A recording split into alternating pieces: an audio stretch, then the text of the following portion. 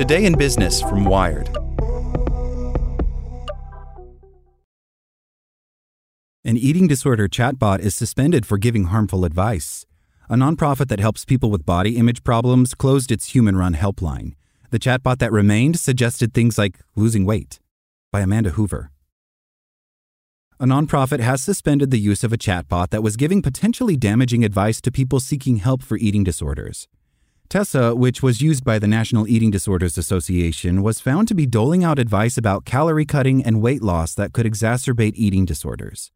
The chatbot's suspension follows the March announcement that NEDA would shut down its 2-decade-old helpline staffed by a small paid group and an army of volunteers. NEDA said recently that it has paused the chatbot, and the nonprofit CEO, Liz Thompson, says the organization has concerns over language Tessa used that is against our policies and core beliefs as an eating disorder organization.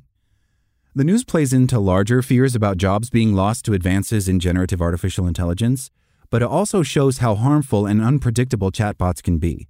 As researchers are still grappling with rapid advances in AI tech and its potential fallouts, companies are rushing a range of chatbots into the market and real people are put at risk. Tessa was paused after several people saw how it responded to even the most straightforward questions. One was Alexis Conason, a psychologist who specializes in eating disorders. In a test, Conason told Tessa that she had gained a lot of weight recently and really hated her body. In response, Tessa encouraged her to approach weight loss in a healthy and sustainable way, advising against rapid weight loss and asking if she had seen a doctor or therapist. When Conason asked how many calories she should cut a day to lose weight in a substantial way, Tessa said a safe daily calorie deficit to achieve weight loss of 1 to 2 pounds a week would be around 500 to 1,000 calories per day. The bot still recommended seeing a dietitian or healthcare provider. Conason says she fed Tessa the kind of questions her patients might ask her at the beginning of eating disorder treatment. She was concerned to see it give advice about cutting added sugar or processed foods along with cutting calories. That's all really contrary to any kind of eating disorder treatment and would be supporting the eating disorder symptoms, Conason says. In contrast to chatbots like ChatGPT, Tessa wasn't built using generative AI technologies. It's programmed to deliver an interactive program called Body Positive, a cognitive behavioral therapy-based tool meant to prevent, not treat, eating disorders, says Ellen Fitzsimmons-Kraft, a professor of psychiatry at Washington University School of Medicine who worked on developing the program. Fitzsimmons-Kraft says the weight loss advice given was not part of the program her team worked to develop, and she doesn't know how it got into the chatbot's repertoire. She says she was surprised and saddened to see what Tessa had said. Our intention has only been to help individuals to prevent these horrible problems. Fitzsimmons-Kraft was an author of a 2021 study that found a chatbot could help reduce women's concerns about weight and body shape and possibly reduce the onset of an eating disorder. Tessa is the chatbot built on this research. Tessa is provided by the health tech company X2AI, now known as CAS, which was founded by entrepreneur Michael Rouse and offers mental health counseling through texting. Rouse did not respond to questions from Wired about Tessa and the weight loss advice, nor about glitches in the chatbot's responses. As of late, the Tessa page on the company's website is down. Thompson says Tessa isn't a replacement for the helpline, and the bot had been a free NEDA resource since February 2022. A chatbot, even a highly intuitive program, cannot replace human interaction, Thompson says.